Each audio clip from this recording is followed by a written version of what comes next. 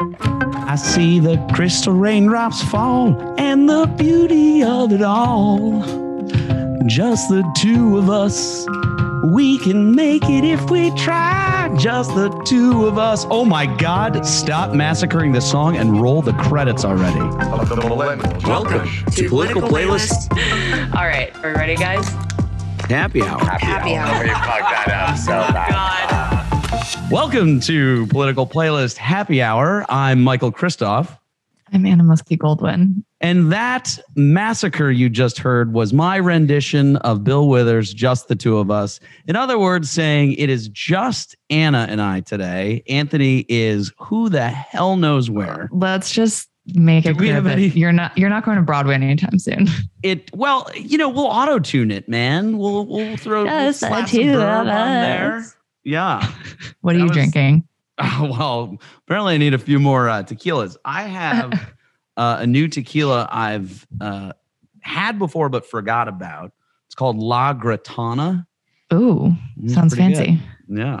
I'm drinking a glass of white wine. That's all that I keep in my house. Although you'd be proud. Last night we made spicy margaritas at home. Whoa. Because I have foraged from your kombucha farm? Actually, because I have so not only do I have the big orange tree in the front, which if anyone listening to this lives on the west side of Los Angeles and wants some oranges, I have so many oranges. But I also have a very small lime tree growing in the backyard. I feel like I always forget this. Well, lime tree has not been so fruitful, but there was one lime. See what you did there. And so I saw the lime and we were making tacos and I was like, I'm going to use this one lime as garnish in a spicy margarita. The other lime juice came from a bottle, but I feel like the last thing, like maybe last meeting we had over at your house, we had margaritas. Something. Yeah. Yeah. Well, it's good because I like using the fresh squeezed orange juice from my tree is really good. It's like very sweet. And so then you don't have to put a ton of liqueur or anything like that in the margarita. So what you're saying is skinny margarita, but better. And you also make it very weak, it sounds like. I don't know, Michael. What did you use, like half a shot of tequila? Or no, I did 1.5 in each. Oh, well, all right. Yeah. It's not nothing. I'm a rager. Well, speaking of raging, we want to get to some raging current events here just to sort of kick this off. I think the big thing whenever we talk about global events happening all over the world, I think it's important that we sort of link it back to what our mission at Political Playlist is. Obviously, we cover young politicians in Congress on both sides of the aisle under the age of 45. And I think we're always very drawn to looking at the millennial younger perspective when we cover these global events. And I think the thing that has really caught our eye in the last 2 weeks are the protests going on in Iran. You've been following these, haven't you? Yes, of course. It's hard not to follow. I will admit, when I first heard about it, it almost was like confusing. And then I dug in and looked at it more, and it's like, this is a culmination of stuff that we as America, or a lot of us as Americans, have been kind of oblivious that has been happening in Iran. And this was sort of like, the flame, the match. This was the match. Well, so let me set the stage for what that match strike actually was. So basically about 2 weeks ago, there was a 22-year-old Kurdish woman who was arrested. Her name is Mahsa Amini. And she was arrested by the morality police, which, is the force that goes around Iran enforcing the various Islamic codes and whatnot. One of which specifically to women. And she was arrested because she was in violation of the hijab law. And so there's a lot of differing facts as to whether or not she was actually in violation, what have you. But suffice it to say, she was taken to a re-education center where she then died 3 days later. So it's unclear exactly what that cause of death was. There was obviously some foul play among the guards at this center. And so it tragic, of course, but what it has ignited across the country is what is now the second week of protests, the largest protests in Iran since 2009. It's stretched over about 80 cities right now. And effectively what they want is very simple, which is these people who are protesting, a lot of them young folks, no longer want to be under the Islamic Republic's rule. It's pretty stunning and really kind of inspiring to see like a passion to stuff that I think in a way we can only just sort of begin to understand from a very far away Yeah. I mean, I think I've heard some really interesting things about it now, listening to some interviews and whatnot. One of which is that dozens of people now have been killed in these protests. A lot of them young women as young as teenagers. That, also leads to the fact that this is one of the first times that women are really leading the protests and are outnumbering men in these political protests against the regime. And, one thing that I was listening to that was interesting is that a lot of this is not even like they want their own politicians or like the political system is kind of rigged against what they want. It was saying that these people have elected so-called progressive politicians, I guess you would say. And then once they get into office, either because they're not able to or because they sort of ran under false pretenses, the politicians that they thought were going to do something don't. And so you said, what they're calling for is literally an entirely new system. Yeah. And, when you say sort of like, it's hard for us to comprehend, I think the piece that's hard to comprehend is how sort of antiquated this feels, because it feels so much about, just the idea of a morality police seems like something out of The Handmaid's Tale, right? Like very much so. But I think that now you see this conversation happening here, especially amongst, more liberal progressive women saying, well, there is this connection between what's happening there and what's happening with reproductive rights here. And I will leave people up to decide how, connected they think those two issues are. But I think that what we're seeing around the globe, at least from my perspective as a young woman, is sort of like this new wave of women's rights that has been there, but kind of dormantly working in like a grassroots nonprofit organization kind of way, suddenly becoming, within the last 6 months, I would say, an overflow of public pressure, an overflow of sometimes violence, an overflow of rage. And it'll just be interesting to see how that manifests across the globe, but obviously specifically in Iran. And it's also just incredibly sad that these young women have to die for something that feels to us like such an obvious right to just choose how you want to present yourself. Well, it's funny. You're saying like all of a sudden now I'm kind of backpedaling on what I said in terms of like, oh, we can't really relate because just the way the words you're even using are like, they don't have a choice as to how they dress, right? Yeah. It's sort of, and that seems so draconian.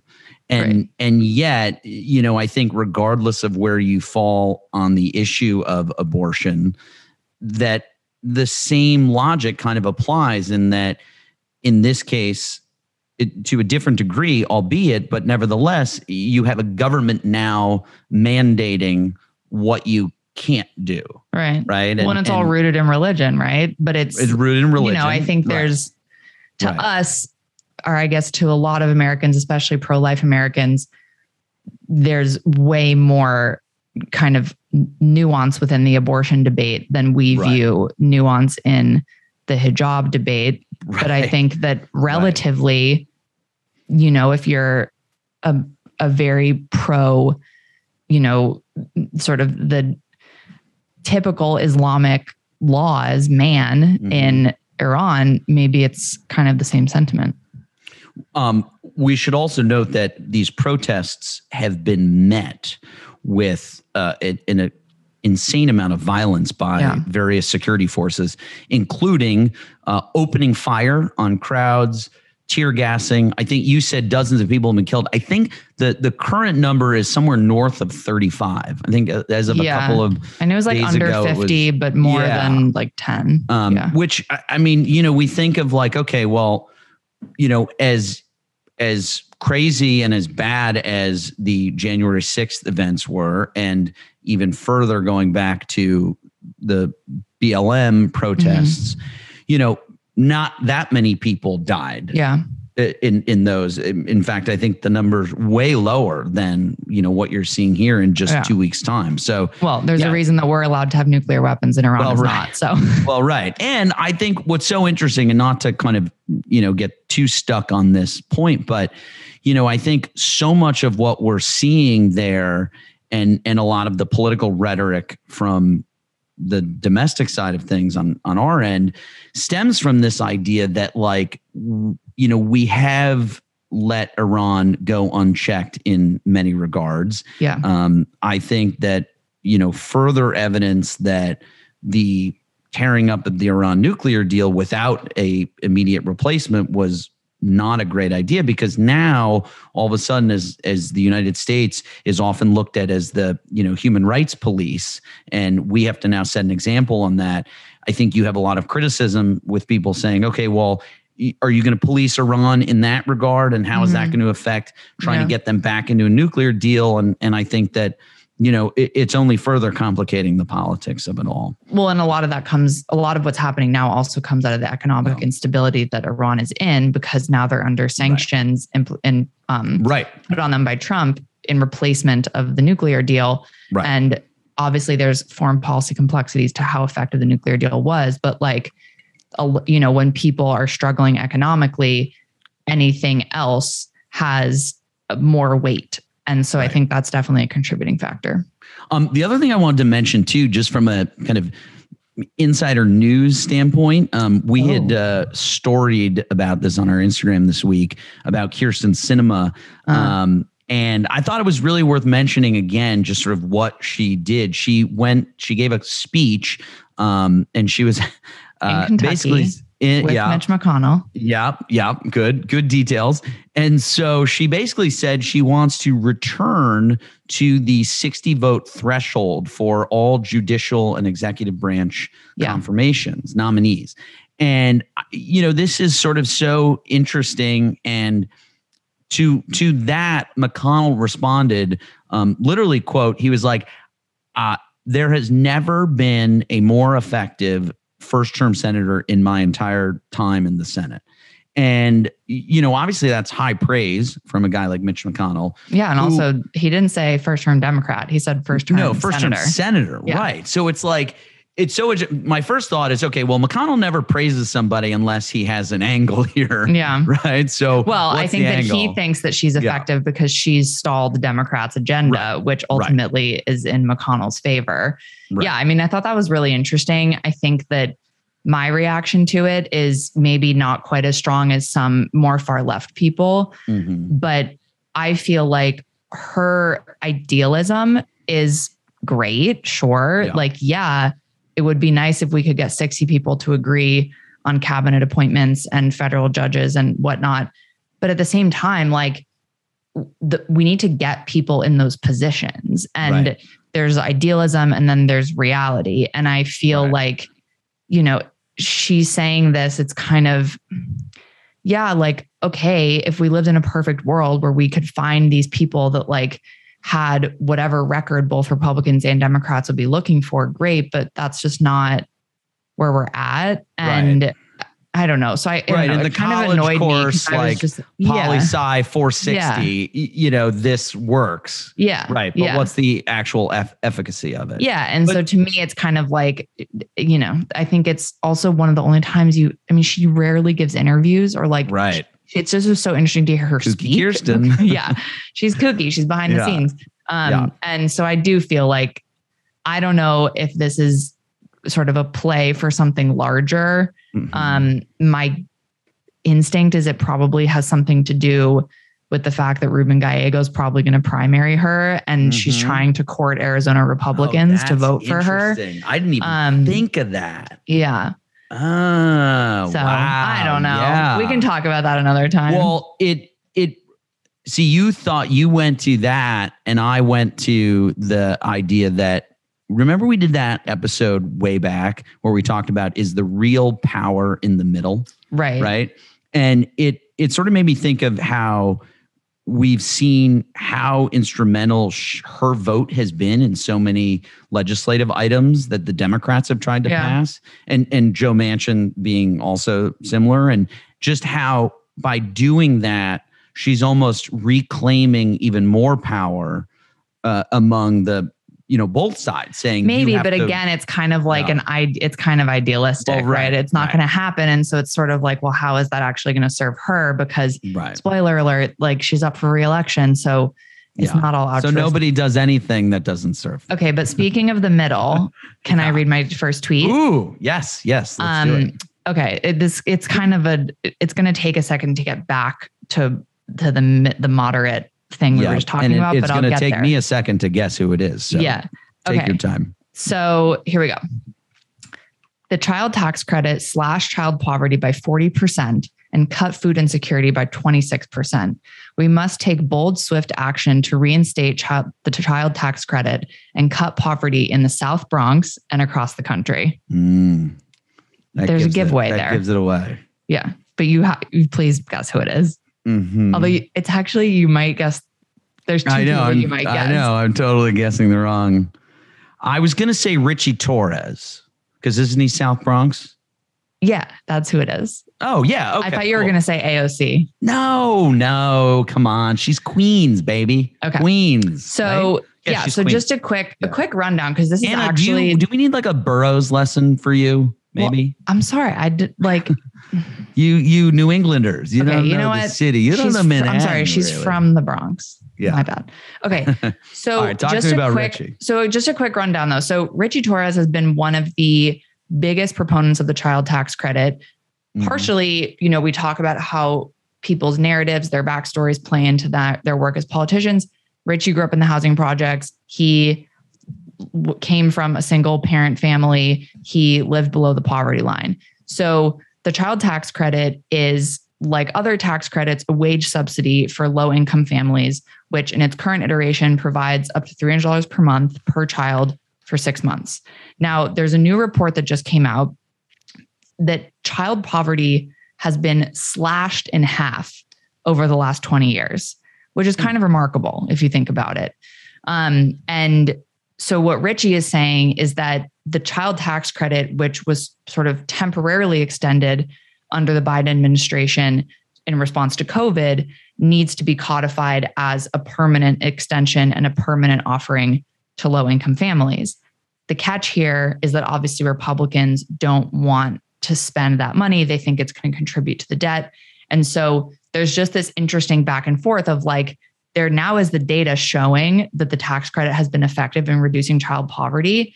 But I think on the other side, it's like, okay, but how does that actually weigh against the sort of general well-being of our economy and all people of all classes in our country who might be struggling?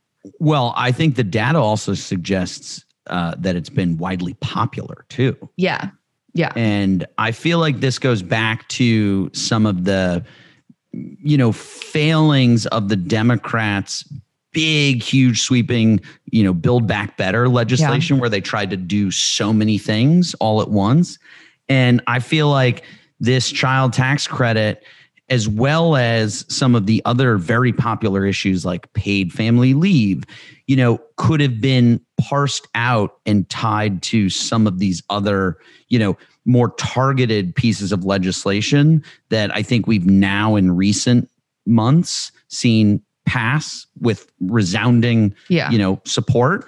And so I feel like, Richie's probably right in that this is only helping contribute to closing that gap of child poverty, which I think, by the way, 1 in 5 children in New York were meal insecure during the pandemic because of the huge reliance, overwhelming reliance on school food, school lunches.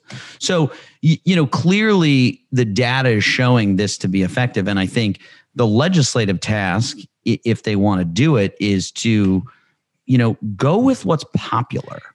Right. About that though, it's interesting because this is very popular and obviously it's helping a ton of people. And historically, since the Clinton administration, these public subsidy programs have been very effective in reducing poverty. So one specific stat that I wanted to give to bring us back to this moderate discussion. Yeah, because Richie's not moderate. Sure. So there was one, and this isn't someone that we cover, but it's relevant to what you were just saying about cinema. Okay. There's one state that had the largest drop in child poverty. Can you guess what state that was? Oh, I want to say that it was like a real Republican state. Sort of. Maybe not. Okay. God, I don't know. I'm going to have a terrible guess. Michigan. No. So it was West Virginia. Fell by 75% reduction in child poverty since the 90s, represented by Joe Manchin. Joe Manchin was the block to getting this permanent extension of the child tax credit included in Biden's sweeping agenda during and after, or sort of during and towards the end of COVID. So what now is happening is there's this, like you were just saying, this legislative game of how do we get this very popular and very effective policy implemented, because especially if they can't get it implemented by the end of the year, Democrats are going to need to have sort of a Republican version of this that they will be able to contribute to if one or both of the chambers of Congress switch to Republican. So the person who is spearheading the Republican version of this is Mitt Romney. The difference between what Richie wants and what Mitt Romney wants dates all the way back to what Republicans wanted in the 90s, which is that when Bill Clinton ran on reducing welfare as people knew it. He wanted to change the welfare system, and he did. But what Republicans really pressured him to do was install work requirements into the welfare system, which can be debated how that actually helped people or didn't. But it was specifically to address single parent homes, that these people needed money, but they also needed to be contributing back to the economy. So Mitt Romney's version of this, to get the child tax credit, you have to have there's a work requirement. You either have to be seeking employment or be employed. What it does not have is exceptions for caregivers who are disabled, elderly, or in school, which is, again, a caveat where Democrats probably don't want to budge. So there's a Manchin. And you're saying Richie Torres wants it to include all those things. He wants it to not just include those exceptions. He wants it to include people who are not working, people who are perpetually unemployed, people who are simply just trying to take care of their children and therefore cannot work. Basically, there is no work requirement in the dream sort of progressive Democrat agenda of this. Gotcha. Joe Manchin wants the work requirement. So there's just like this I don't know, this game happening. We can edit in a clip from Anthony from a previous episode where he talks about the locking them in a room with pizza. Yeah, that's what they're going to and that's what they want to do, because the last fact that I'll give you, and I feel like I've been throwing a lot of information, but I just find this so interesting, is that at the end of this year, there's a negotiation happening over business corporate taxes, because there's basically an end to the current period of how long our corporate tax system and rules right now are lasting. So when they go into these negotiations, on the Senate side, what a bunch of these senators want to do, Democratic senators, is they want to basically, and Richie's actually part of these statements, although it would begin in the Senate, is that they want to basically like hold that conversation hostage until the child tax credit conversation gets sorted out. Their argument, which I think would be maybe a popular argument. I don't know. I guess it depends what your situation is as a voter, but they're basically saying, how can we be negotiating taxes for corporations when we're leaving sort of these incentives and monetary help for children in poverty Yeah. undiscussed. And so that's the goal of Democrats now, is by the end of this calendar year to use that negotiation to try to come up with an agreement. So we'll see. Well, I'll just final add to that, anecdotally speaking, somebody I know who, goes on a number of different sides of the political spectrum on various issues when it comes to taxes and guns and whatnot. But this person has a view that there is no, like when they hear about, X amount of billions of dollars of foreign aid sent to XYZ country, they're like, why aren't we putting that money into our children here? Mm-hmm. Because so many, are, go hungry, live in poverty, et cetera, and so I feel like there's probably a way, and I hope that there's a way that this can be kind of at least a small unifying issue among Republicans and Democrats, because I feel like you can get a consensus that like, hey, we have to spend money on our children in this country. Yeah. Well, Richie will be a part of that conversation for sure. So we'll see. TBD. Wow. All right. I have a tweet for you. Okay. We're going to change the topic to energy. Enlightening. The crowning achievement of President Biden's energy policy will not be the transition he desires. It will be an increased dependence on foreign adversaries and high costs for consumers. Oh, that's so general. It's a Republican. Interesting. Wait. Yeah. Biden's legacy will be high cost for consumers. Mm-hmm.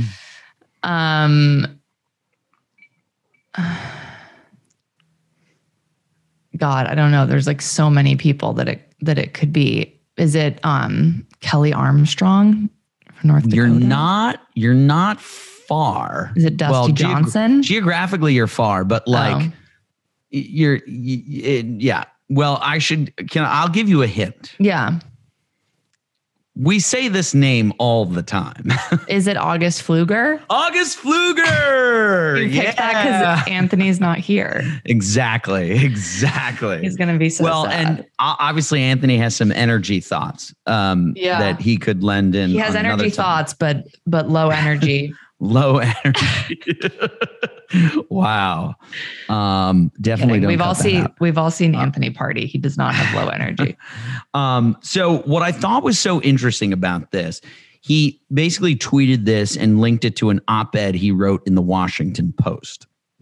Interesting choice of publication. Right? Yeah, I know. Very interesting. And so also, can we just say August Pfluger from Texas, very oil-rich district that he lives in. We're going to say you're ruining my data. Well, I just want people to know who he is while we're talking about that. Yes, you're right that he represents the Permian Basin, which I didn't know this. Get this, ready?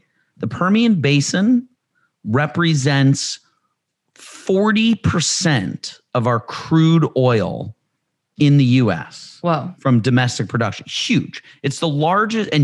And so let me back up here and say that he wrote this op-ed, and the crux of his argument is that he's saying that if you attack the oil production in the U.S. and or hamper them in favor of this green, eco-friendly transition to renewable energy, you're only increasing our dependence on foreign oil, i.e. Saudi Arabia, et cetera, et cetera. So he's ultimately saying that like the Democrats' shift in renewable energy is only going to increase the cost on families. So let me give you a quote here. He's saying regarding the Inflation Reduction Act, right? It seems the president's immediate solution is to subsidize projects that are years from coming online rather than providing affordable and abundant energy to consumers today. So I think what's interesting about this whole op-ed, and I want to get into some more data into it, but let's start by saying that he isn't actually refuting climate change or the need Yeah. to transition. Right. It seems like the case he's making is that we're not doing enough for energy now, and particularly oil and gas production now, to strengthen us in that department. Right. And I guess the question that I have, because I understand what he's saying, right? Like I get the sentiment that we are reliant on oil and gas for the foreseeable future. Like even, we live in California, even this mandate that they have now by 2035, like that's still 13 years away when they're going to have to sell only electric vehicles. So it's like, if that's the most progressive thing out there is 2035, I completely understand where people are coming from when they say, okay, well, what about like those 15 years? And then by the way, the 15 to 20 years after that actually would include the rest of the country. Yeah. So yeah, I mean, look, I feel like what is good about this is what you just said, which is that we're no longer in a discussion about whether or not climate change exists or whether gas is a pollutant, or a creator of greenhouse gases. And I think that that's good because in our, relatively short lifetime, like that has changed a lot. Right. But I'm curious, what are some of, like, do you have sort of objective numbers on what we're spending on this? And like, so what he's arguing in this op-ed is that, the $400 billion from the Inflation Reduction Act that is going to renewable energy and different, projects there. He's saying that there is no equivalent that is being invested in helping big oil and gas companies here who he claims, and again, it's an op-ed, so it's hard to kind of fact check this just by reading it. But he goes further in saying that, like, environmentally speaking, the Permian Basin is the cleanest production of crude oil in the world. And he terms it something called secure crude oil supply. Mm-hmm. And so what he's saying is that they are actually leading the way, and they're not being helped in the same way that these other, renewable projects, which are so far off, are being helped. And what he specifically is then tying this to is, he's making it a Republican campaign plea, which is, or case rather, which is to say that, like, Republicans, their plan is saying we want to give oil companies definitive answers and definitive policy mandates so that they can plan accordingly. I mean, that's Anthony's argument, is like, what we should be doing is putting sort of more regulations, but then also giving the resources to these domestic oil producers. I guess I wonder, like, what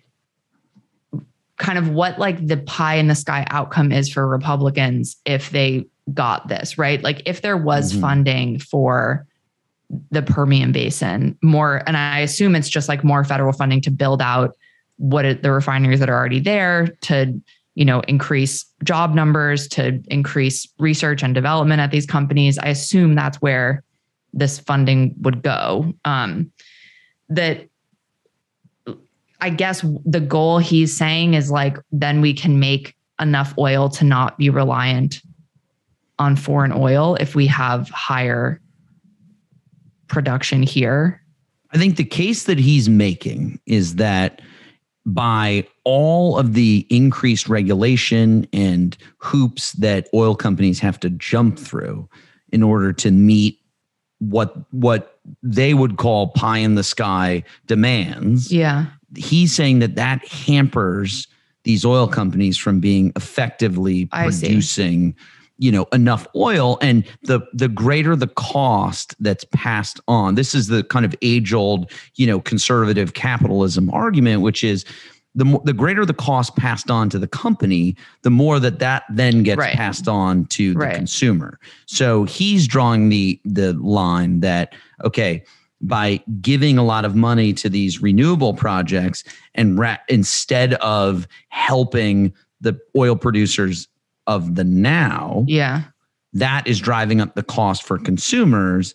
And Republicans want to basically help bring costs down for oil companies, and therefore bring costs down for consumers. Yeah. I mean, I think that this falls into the category of like probably the most cut and dry example of liberal versus conservative politics, where I think the conservative argument that you just said is let the companies, do things more efficiently and therefore create a better situation for consumers. The liberal argument being, if we let companies do things the way they want to do it, they're going to cut corners because they're driven by profit. These are for-profit companies. Yeah. And so I think that it's like what you're saying is, I just feel like the most obvious definition of conservatism and liberalism in America. And by the way, just on like a more sort of general note, that's the argument that I wish we were having in our country instead of all this other bullshit. Like, that's the argument that's like, let's actually have people who understand on both sides the way that this issue works, talk about the nuances of like what is actually going to be better for people. And instead of wasting our time on, these things that are just so incredibly, I mean, not that we're wasting our time, but like, I just get frustrated because when I think of maybe my like idealism, like Kyrsten Sinema, it's like politics is there so that we can put people who have experience and have opinions that we either agree with or don't agree with to debate topics like this. And we're not debating the topics anymore. We're just pointing fingers until we get into power. But I feel like my takeaway from this that I would offer to other people is this is a place where if we weren't so divided along these like weird cultural lines, especially when it comes to the environment, that I feel like there could actually be substantial discussion to reach a compromise, but we just won't. He won't get his wish until there's a Republican Congress and a Republican president. Yeah. No, it's probably true. I think just a little quick side note on August Pfluger, because we talk about him so much. He's a 20-year Air Force veteran, was a colonel, or I think retired as a colonel. And, really he's only 43. He's obviously a young guy and, one of the, handful of veterans that we have on our platform. And I think it's interesting to see. I feel like sometimes the veterans can be the most like practical of our legislators. Or at least they can sound the most practical. They can sound the most practical too. Yeah. I would amend that a little bit. Yeah. Okay. That's fair. That's fair. Yeah. Okay. Well, there's a hint for my last tweet. Speaking of veterans. Practical? Oh, veteran. Got it. Yeah. Okay. Again, geographically, I think you should get this one. Okay. I also just have to mention that I've been having a mosquito issue at my house. And we're not supposed to have mosquitoes in California. I thought that wasn't. They've arrived. They've arrived, and they're in my yard. And if I leave the door to my office open, which goes out to my yard, I get mosquitoes in my office. And I just saw one fly by my computer. Yeah, they're here because of global warming. August Pfluger. Okay, well, also speaking of climate change, this is all really playing into my final tweet. This is a big climactic moment. And honestly, we should promise the audience we didn't plan this. So. Yeah. Okay. Years of work to improve management of Lake Okeechobee are paying off. Hurricane Ian should not cause high volume discharges to the coasts from Lake O as we have experienced in the past. This is Exhibit A for why we fight year round for zero discharges. So Lake Okeechobee, Orlando area of Florida, which is, isn't it Brian Mast and also, who's the Democrat there? Man, I'm blanking on our platform now. That's okay. Do you want me to know this? No. Fill in, or you want to think for a sec? I want to think for a sec because you said veteran.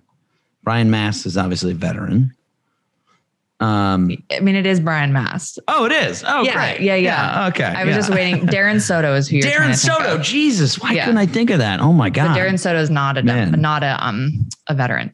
But right, okay, so right. And my other guess was going to be Stephanie Murphy, but she's kind of. I don't think you consider intelligence community veterans. No, and she represents a sort of different part of Florida than where Lake Okeechobee is. But anyway, so yeah, Brian Mast, veteran.